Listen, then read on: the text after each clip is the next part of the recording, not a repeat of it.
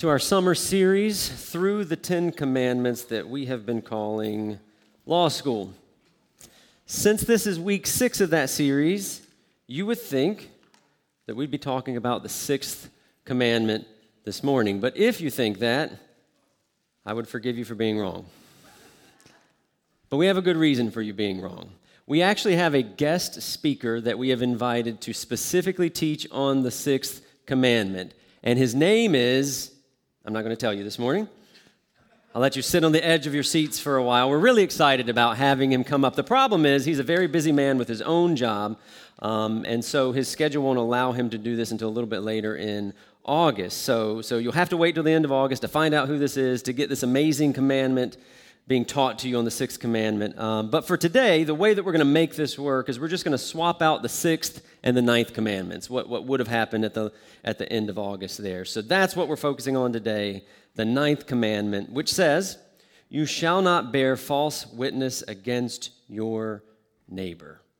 And if you think about it, it actually works out really well that we're swapping out number 6 and number 9, because the number 9 is really just an upside-down 6. Or, wait for it, 9 is a 6 bearing false witness about itself. Yeah? That didn't, thank you. The 9 a.m. was silent throughout that. I was dodging tomatoes, and so you guys are better. I'm going to pull out the rest of my jokes here. All right. Don't, no, whoa. No, did I hear a no, or was that a whoa? Oh, okay. All right. Thank you. I appreciate it. I'm here all week. Let's just move on. So the 9th commandment is don't bear false witness. Don't bear false witness against your neighbor. Like many of the other commandments, this one's pretty easy to understand on the surface, right? We simplify it and teach it to children by just simply saying, don't tell lies. And of course, no pun intended, that's true, but it's actually more than that. The language of this command, you can hear this very clearly. It's legal in nature. This is the language of a courtroom. The picture that's being painted is one of a trial where false testimony has the potential to bring unjust punishment on someone or rob someone of justice. So the question is, well, why word it that way? The Hebrew language, which is what the 10 Commandments were originally written in, they had words for lying. It could have just said, do not tell lies. So why the legal language? And if you zoom out and look at the 10 Commandments in context, it actually is pretty simple why they chose to word it, why God chose to word it this specific way. Remember, these commandments were not originally given to an individual. They were given to a nation, to a political nation called Israel. And political nations need laws, and they need ways of enforcing those laws, including some system of justice with rules for trials and ways of giving testimony and fair judgment and all those kinds of things. So in that context, the 9th commandment makes a whole lot of sense using that kind of courtroom language, especially when you look at the 3 commandments that come right before it. Right before the 9th commandment, you get do not murder, don't commit adultery, and don't steal, which of course are all good moral commands, but for the nation of Israel, according to their law, they were also crimes that carried very severe penalties if you broke them. That's why the commandment about not bearing false witness comes right after those, because a false witness could really bring a lot of harm to a person wrongfully accused of one of those crimes simply by virtue of the words that they chose to use. And that's why I want to make the case that the 9th commandment is about more than just lying. It's about ultimately not using our words in a way that intentionally seeks the harm of our neighbor. Or if we flip that around, it's really teaching us to use our words in a way that intentionally seeks the good of our neighbor. And to figure out exactly what that looks like for us today and how that works, we're going to turn to the Apostle Paul's New Testament letter to the Colossians. We're going to be spending the rest of our time there today. So let me go ahead and read you the 2 passages from that letter that we'll be focusing on. We're going to be in Colossians 3, 1 through 17, and then I want to read 2 verses from chapter 4 as well. Here's what it says. "If then you have been raised with Christ, seek the things that are above, where Christ is, seated at the right hand of God. Set your minds on things that are above, not on things that are on earth. For you have died, and your life is hidden with Christ in God. When Christ, who is your life, appears, then you also will appear with him in glory. Put to death, therefore, what is earthly in you, sexual immorality, impurity, passion, evil desire, and covetousness, which is idolatry. On account of these, the wrath of God is coming. In these you too once walked when you were living in them.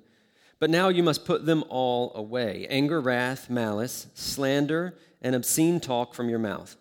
Do not lie to one another, seeing that you've put off the old self with its practices and have put on the new self, which is being renewed in knowledge after the image of its creator.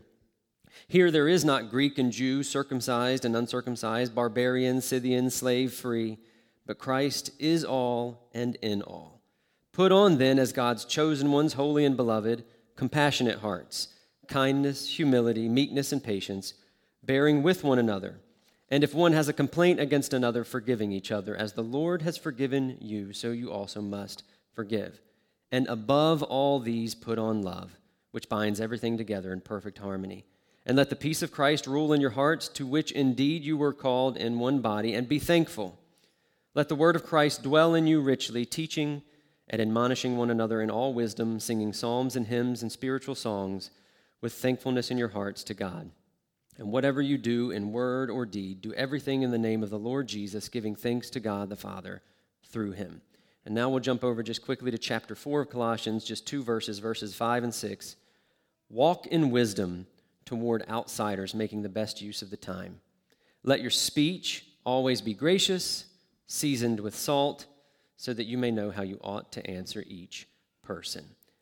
There's a lot going on in those verses, a lot of ground that Paul is covering. What I want to do, though, is really just focus on two things that he's doing there, and that's going to kind of form the outline for the rest of our time together. The first thing he's doing is he's painting a picture of what it should look like to live and to speak in a way that's good for others and for the glory of God. So he's painting this picture of what it looks like. That's the first thing we'll talk about. But then he goes on to talk about the power behind the picture, the power that we need in order to make this picture not just an ideal that we strive for, but a reality that we actually live out. So we've got the picture and we've got the power. That's what we'll be talking about today. So let's start with that first idea, which is this picture that he's painting. Now, before I delve too deeply into this idea, I think this is a good place to just pause and explain why I chose to use two different passages in Colossians instead of just one, which is what we would normally do. The first passage from chapter 3, if you were listening carefully, you would notice that it talks specifically about how followers of Jesus should live and speak inside the Christian community called the church, among other fellow believers. But then in chapter 4, those two verses I read, Paul literally mentions outsiders there. He's talking about how we should speak in relation to people who don't share our faith, people who are outside the church. So we really need both of these passages to give us a more complete picture of how it looks to use our words for the good of others inside the church and outside the church. So let's start there with that first picture, which is what does that look like inside the family? I told you a second ago, Colossians 3 has a whole lot to say about a whole vast array of a different number of ethical topics. But since we're focusing specifically, because we're talking about the Ninth Commandment, on how we use our words, let's start with verses 8 through 9. We're in chapter 3, verses 8 through 9. Let me read it to you again. The Apostle Paul says, "But now you must put them all away." Put what away? He lists them out for us.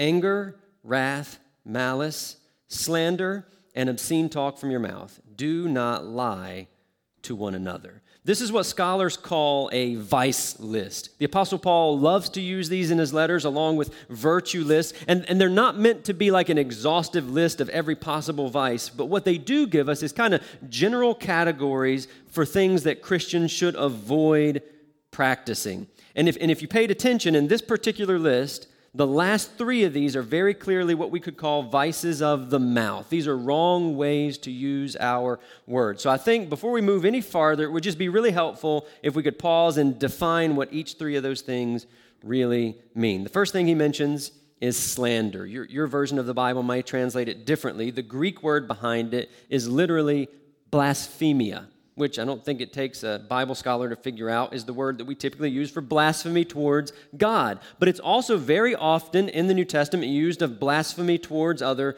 people, which is really the best way to understand it in this context, because in this context, he's talking about our interactions with other Christians. So just like blasphemy towards God, blasphemy or slander towards other people is when we use our words to injure someone's good reputation. It's when we paint them as a villain in the story instead of a good guy in the story by wrongly ascribing to them bad motives and bad deeds. That's what slander is. The The second thing he talks about is obscene talk.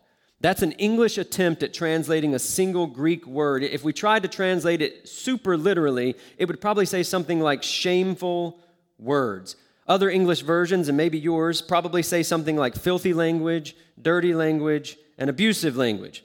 So when you think about that definition and then you put it together with what we just said about slander, and you put it together with what comes next, lying, it's pretty clear that obscene talk, this obscene talk at the very least, includes what we might call colorful insults about other people that we would be ashamed to use maybe in the presence of a child or in the presence of our grandmother or someone like that. We often call it venting. God calls it shameful. He calls it obscene. Lastly, we're told not to lie to one another. And that obviously is the commandment most easily connected to the Ninth Commandment. But when you think about it, really all three of these things fall under that category of not bearing false witness against your neighbor. You and I may never be in a position to give a false and harmful testimony in a court of law. Hope we're not. But every time we speak words in a way intended to defame somebody's good reputation or insult their character or intelligence or appearance or tell lies to them or about them, every time we do that, we are giving false and harmful testimony in the court of public opinion. And believe it or not, the court of public opinion is often a lot less forgiving than the court of law. And I can't think of a better story to illustrate that than the story of a man named Richard Jewell. You may or may not be familiar with this story. Clint Eastwood made a movie about him not too long ago. Richard Jewell is famous, or you might say infamous, for being the security guard who discovered a bomb at the 1996 Summer Olympics in Atlanta, Georgia. And he, phoned it in to the authorities. He helped clear the area. He probably saved hundreds of people's lives. And so initially he was hailed as a hero. But very quickly, word began to spread and leak out that the FBI was actually considering him as a suspect. There was no hard evidence for that. It really shouldn't have leaked out to reporters, but by that point, it was too late. So this man who initially was a hero now very quickly became a villain. He had reporters hounding him and his mother outside their apartment. They were contacting his previous places of employment. Stories filled with lies and conjecture were filling newspaper articles and TV airwaves. And it got so bad, even Jay Leno began insulting this man's character and appearance on The Tonight Show. He was never actually charged with the crime. Finally, the Justice Department came out and just very clearly said he's not a suspect. But by that point, the damage was already done. I want you to listen to Richard Jewell's own words. After he was finally cleared of any wrongdoing, he's speaking to the same reporters that had been camping outside his home. He says this to them: "You know my name, but you do not really know who I am. For 88 days I lived a nightmare. I felt like a hunted animal followed constantly, waiting to be killed. In their mad rush to fulfill their own personal agendas, the FBI and the media almost destroyed me and my mother." And then he later went on to say, "I'm now a lot more cynical than I used to be. I'm not as trusting as I once was, and I don't think I'm as outgoing as I used to be." End quote. This man was slandered, talked about obscenely, and lied about, not in the court of law, but in the court of public opinion. And not only did it bring him and the people he cared about real harm, in his own words, it almost destroyed them. That's what it looks like to bear false witness against your neighbor. Now, all three of those things we just looked at are negative commands. We're told not to use our words in those ways. So if we want to figure out how we should then use our words, the easiest way to do that would just be to flip those things on their head. So if our words should not be harmful or filthy or false, then they should be kind, pure, and true. That's one way to think about that. That's pretty simple. But Colossians 3 actually gives us what I would call another more complete answer to what it looks like to actually use our words the right way. So Paul has just spent quite a bit of time telling us to put away things. Now he's going to switch gears and talk about what we should put on. This is going to be his virtue list. So listen to verses 12 through 13 and think about these things in the context of how we should use our words. He's told us to put away slander, obscenity, and lying. Now listen to what he tells us to put on, verses 12 through 13. "Put on then, as God's chosen ones, holy and beloved, compassionate hearts, kindness, humility, meekness, and patience, bearing with one another, and if one has a complaint against another, forgiving each other, as the Lord has forgiven you, so you also must forgive. Now, obviously, if we had more time, we could dive into the detail of what all those Greek words mean, but I don't think we need to do that. Not only do I think that they're pretty obvious what they mean, the Apostle Paul actually gives us a neat little summary statement that kind of gets to the heart of what they're all driving at in the very next verse. Verse 14, listen to the way he words this. And above all these, above all those virtues we just listed, which were pretty amazing, so whatever he's about to say must be awesome. Above all these, put on love. Now, the question is, why love above all those other virtues? Here's the answer. Love is the thing which binds everything together in perfect harmony. Now, I'm sure you can tell by this point, the imagery that Paul is using with all this put off and put on language is the imagery of putting on clothing. So you might imagine all of those virtues that he listed first in verses 12 to 13, you could think of those as like a shirt, pants, socks, shoes. But love here, he says, is like the belt.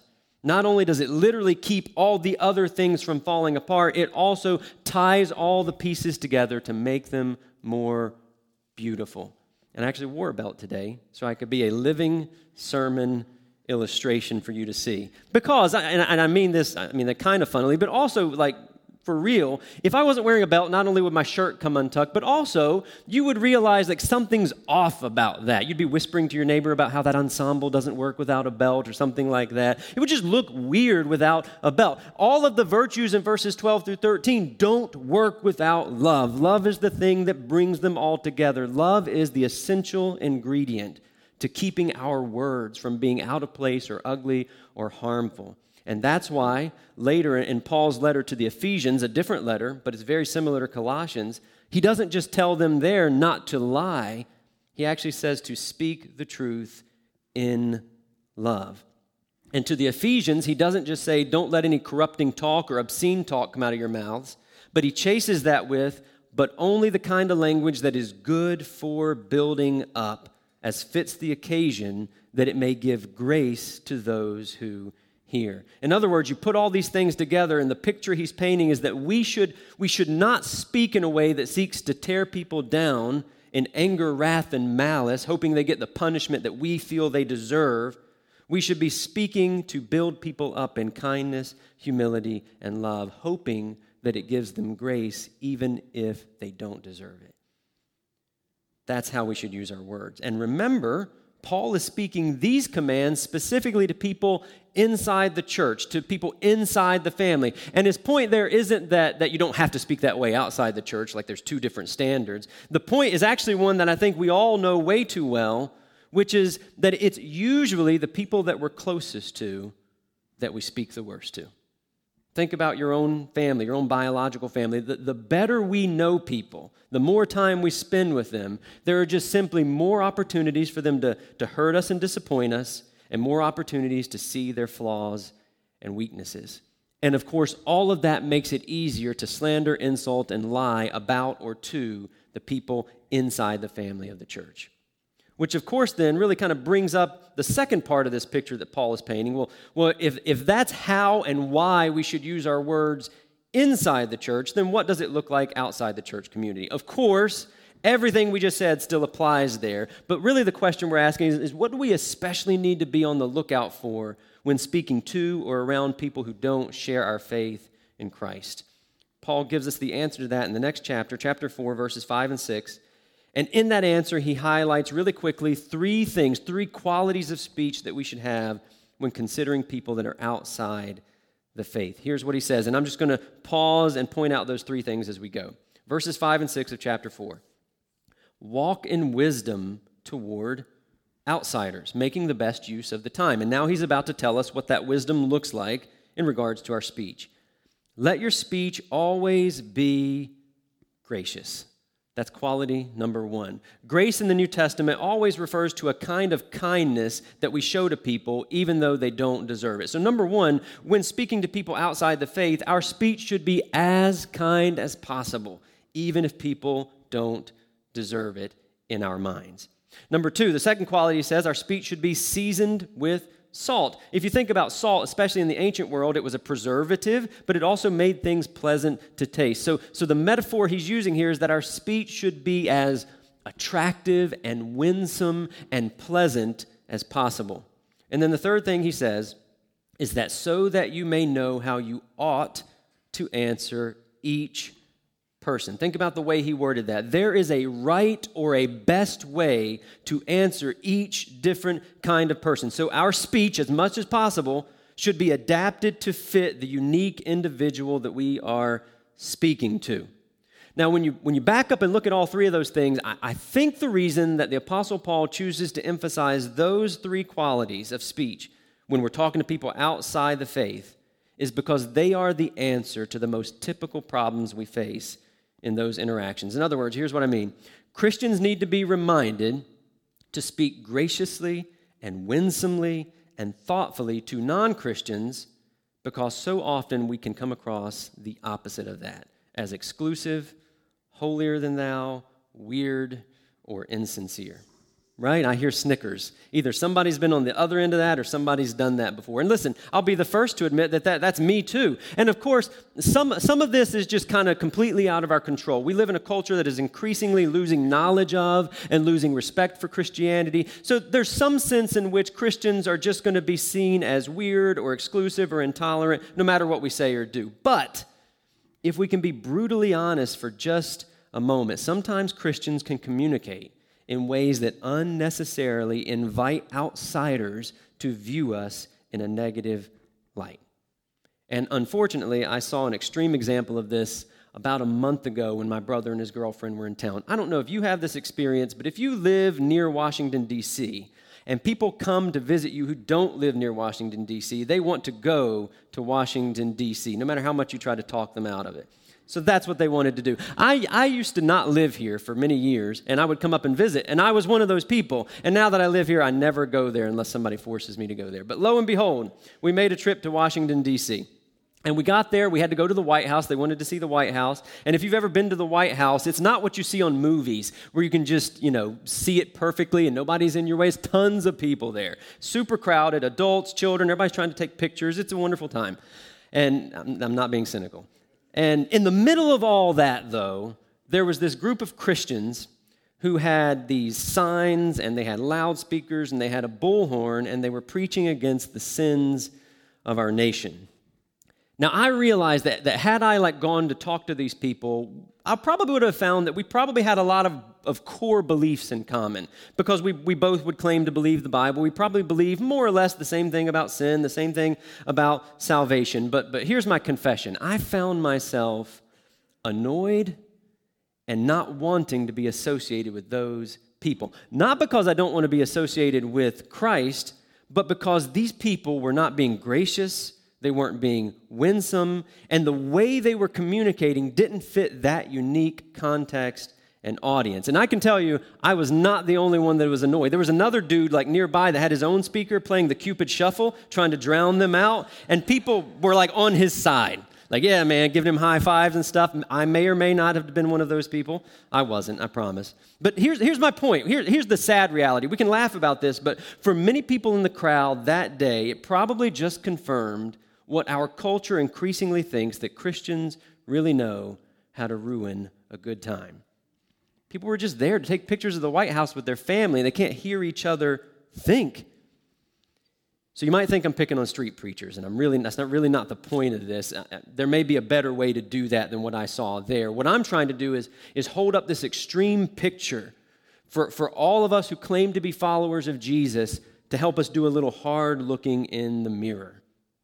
When we find ourselves interacting with, speaking with people who don't share our faith, the questions I want you to consider are we unnecessarily rude and annoying? Here's another question.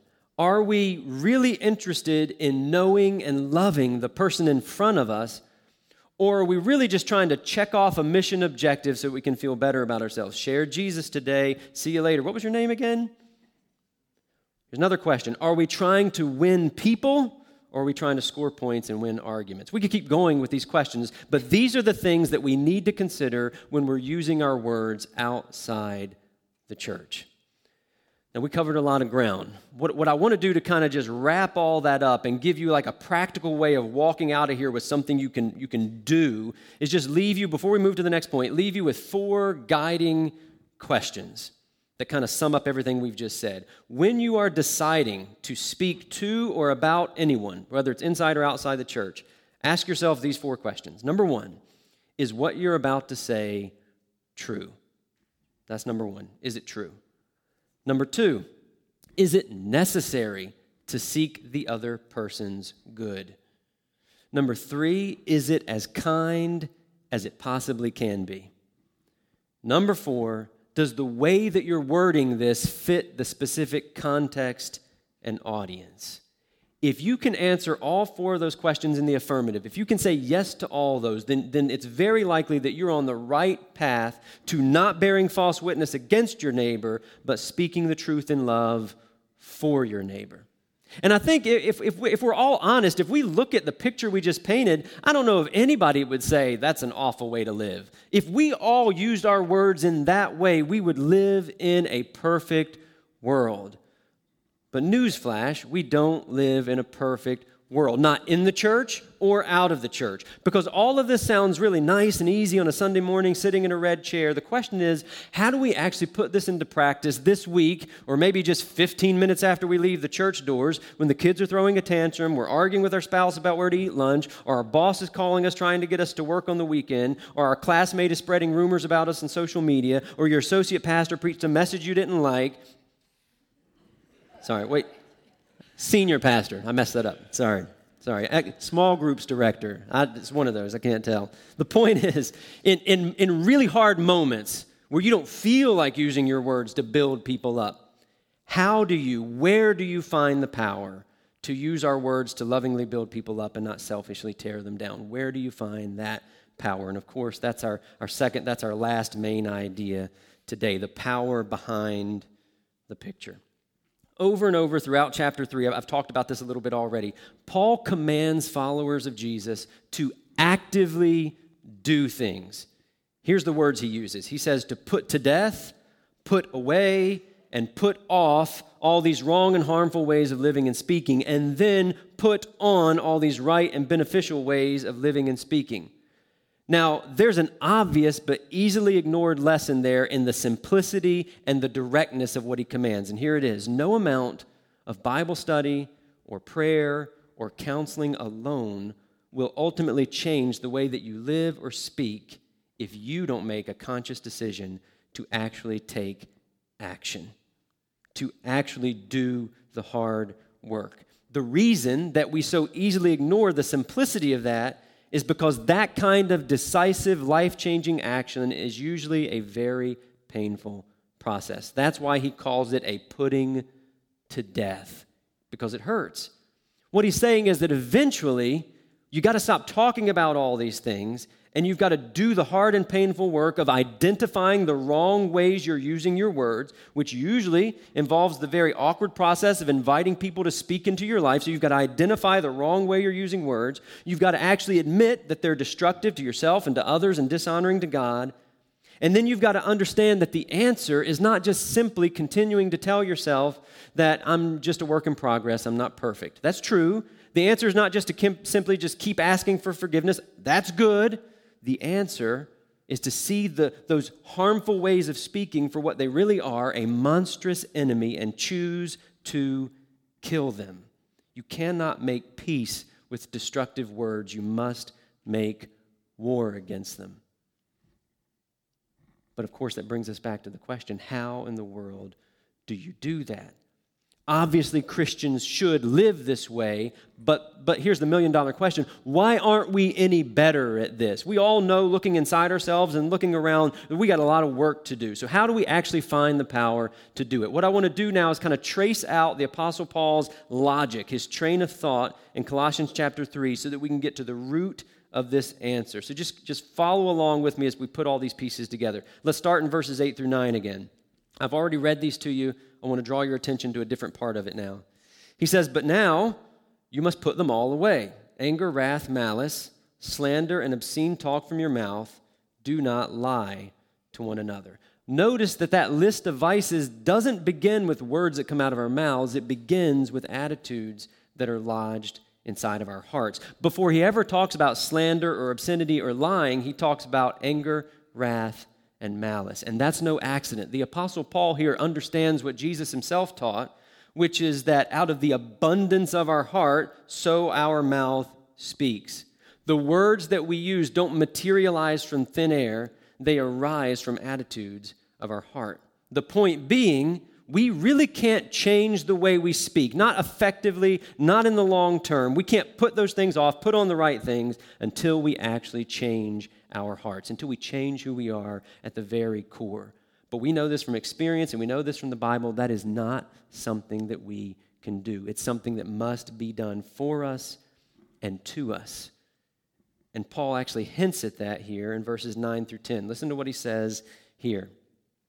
He says, do not lie to one another. We've seen that part already, but now he's going to tell us why. What he's saying here is because it doesn't fit with who you are now. You've been changed. So let's see what he says this change looks like. Do not lie to one another, seeing that you have put off the old self. Literally, that says old man, and I'm saying that for a reason. We'll come back to that. You have put off the old man with its practices, and you've put on the new self, or new man, which is being renewed in knowledge after the image of its creator. Now, track with me for a second. We just talked a lot about the Apostle Paul's present tense commands to put off and put on. But notice in verses 9 and 10, he uses those same phrases, but now they're in the past tense. He says, you have put off the old man, and you have put on the new man. So now he's not commanding something for you to do. He's describing something that's already done. All right, what's he talking about? We can understand this more clearly by looking at the earlier verses in the chapter 3, verses 1 through 3 now. Here's how he explains what he means. If then you have been raised with Christ, seek the things that are above where Christ is, seated at the right hand of God.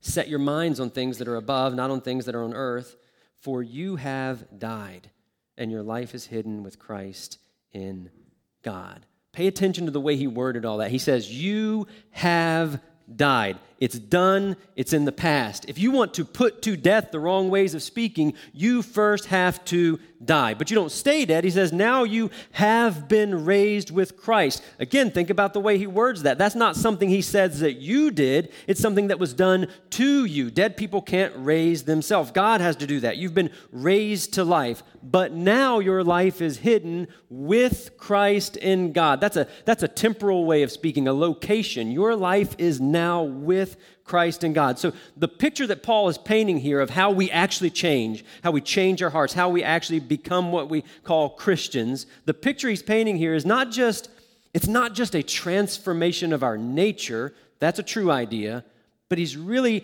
painting a picture here of a transportation into a new realm of living. And he makes this very clear in chapter 1 of this letter, where he says, God has delivered us from the domain of darkness and transferred us into the kingdom of his beloved Son.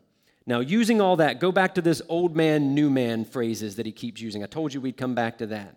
What he's saying there is that apart from faith in Jesus, all of us are members of the old man, of the old humanity, whose leader was Adam and his failure led to death. But through faith in Jesus, you put off that old humanity and you put on the new humanity. You become members of the new humanity whose leader is Jesus, whose obedience brings life. The entire reason I'm explaining all that is that when you begin to understand and view Christianity through that lens of entering into a new realm, it really begins to help you understand why Christians sometimes don't live or speak any better than non-Christians. That's kind of the perennial problem, isn't it? Why aren't Christians any better at this than us? Aren't they supposed to be? Here's the answer. The teaching of Christianity isn't mainly that God is a reformer who makes bad people good. The teaching of Christianity is that God is a king who takes abandoned and abused orphans, brings them into his home, and makes them his children. And when he first does that, when he brings them in, he gives them new clothes to match their new status. They are royalty now. That's why Paul is using this put off and put on language in these two different senses. What he's saying is that if you've placed your faith in Jesus, God has put off your status as an orphan, and he's put on your status as a child of the Most High King. Nothing can change that. He did it for you. You accept it by faith. But now you need to start living like it. You've got to put off the old rags and put on the new clothes. You have to become in practice who God has already made you in status. Let's take a breath. Again, the question is, how?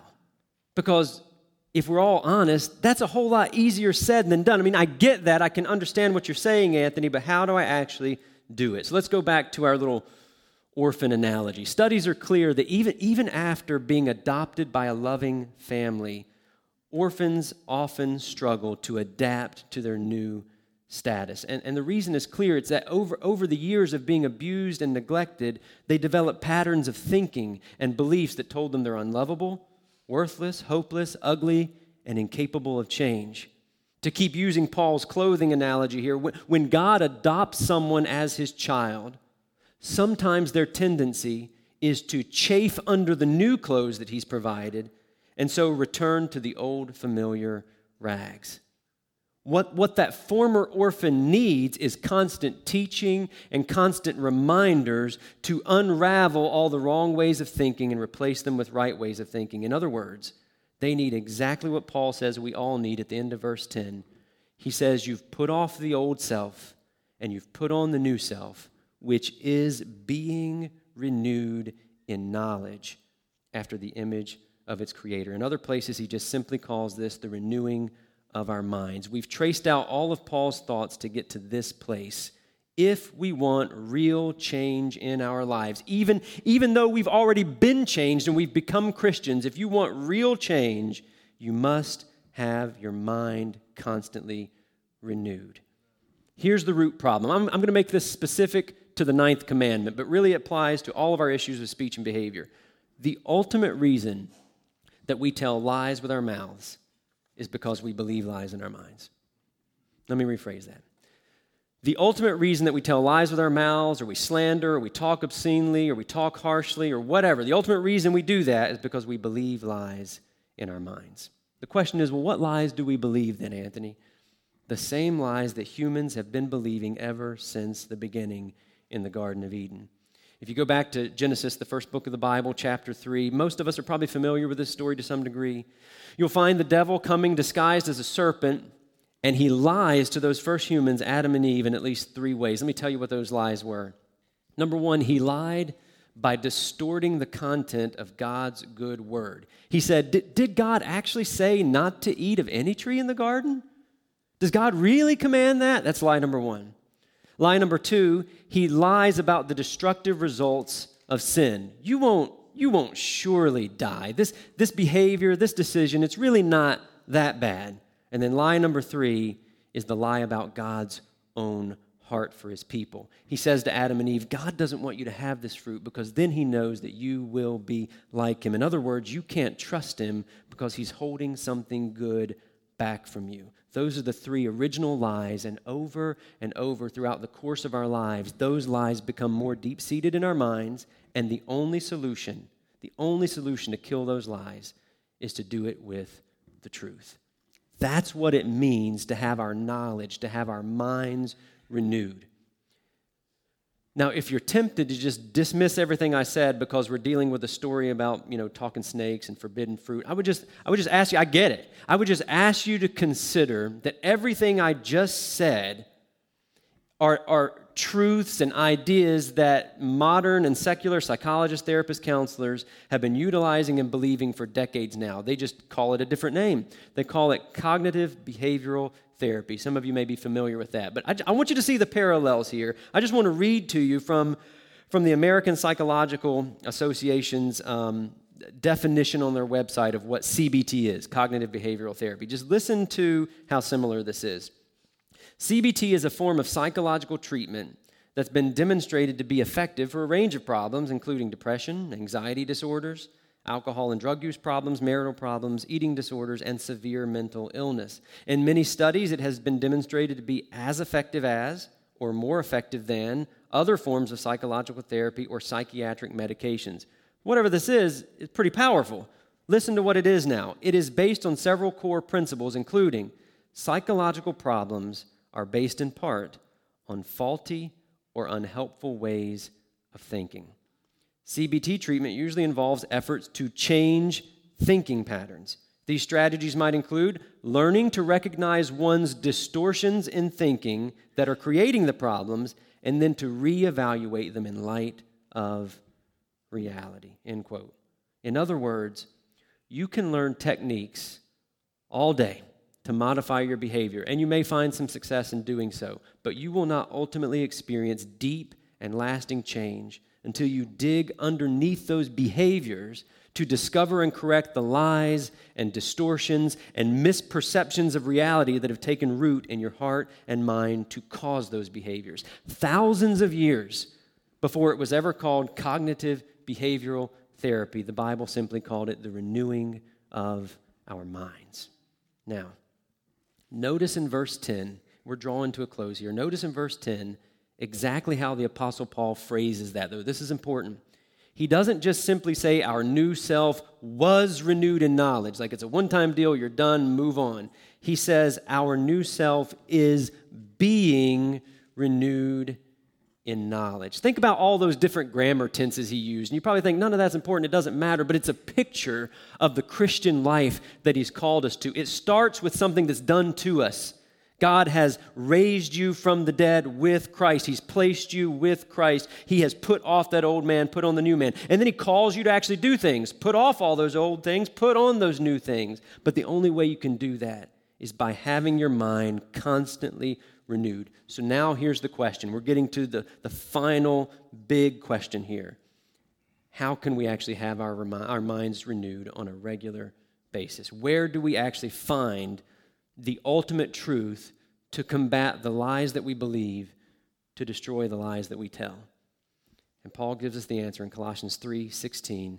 I'm going to go ahead and read it, and the worship team can come up. Here's the answer. This is how we have our mind renewed on a regular basis.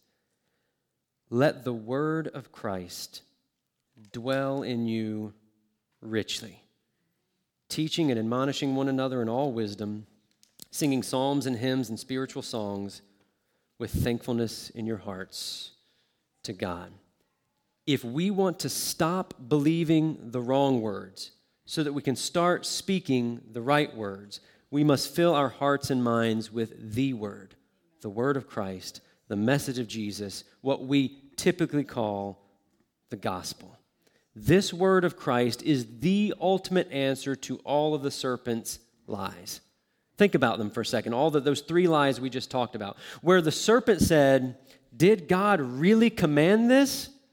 The word of Christ says, yes, he did. And look at how Jesus perfectly obeyed them, submitting to his loving, perfect Father. Where the serpent said, is sin really that harmful? The word of Christ says, yes, it is.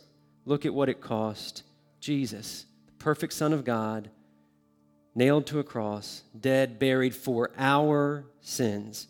And where the serpent said, God is keeping something back from you. He doesn't love you. The word of Christ says, no, God didn't hold anything back.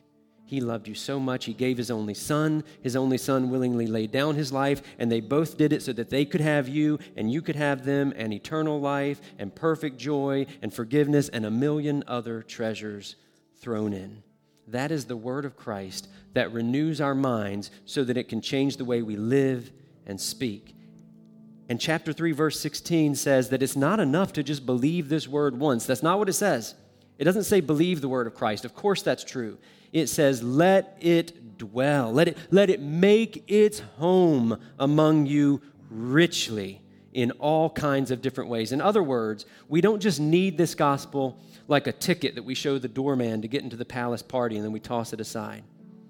We need this gospel as our birth certificate that we hold on to with dear life to remind ourselves and to remind everybody else that we're not just guests in this palace.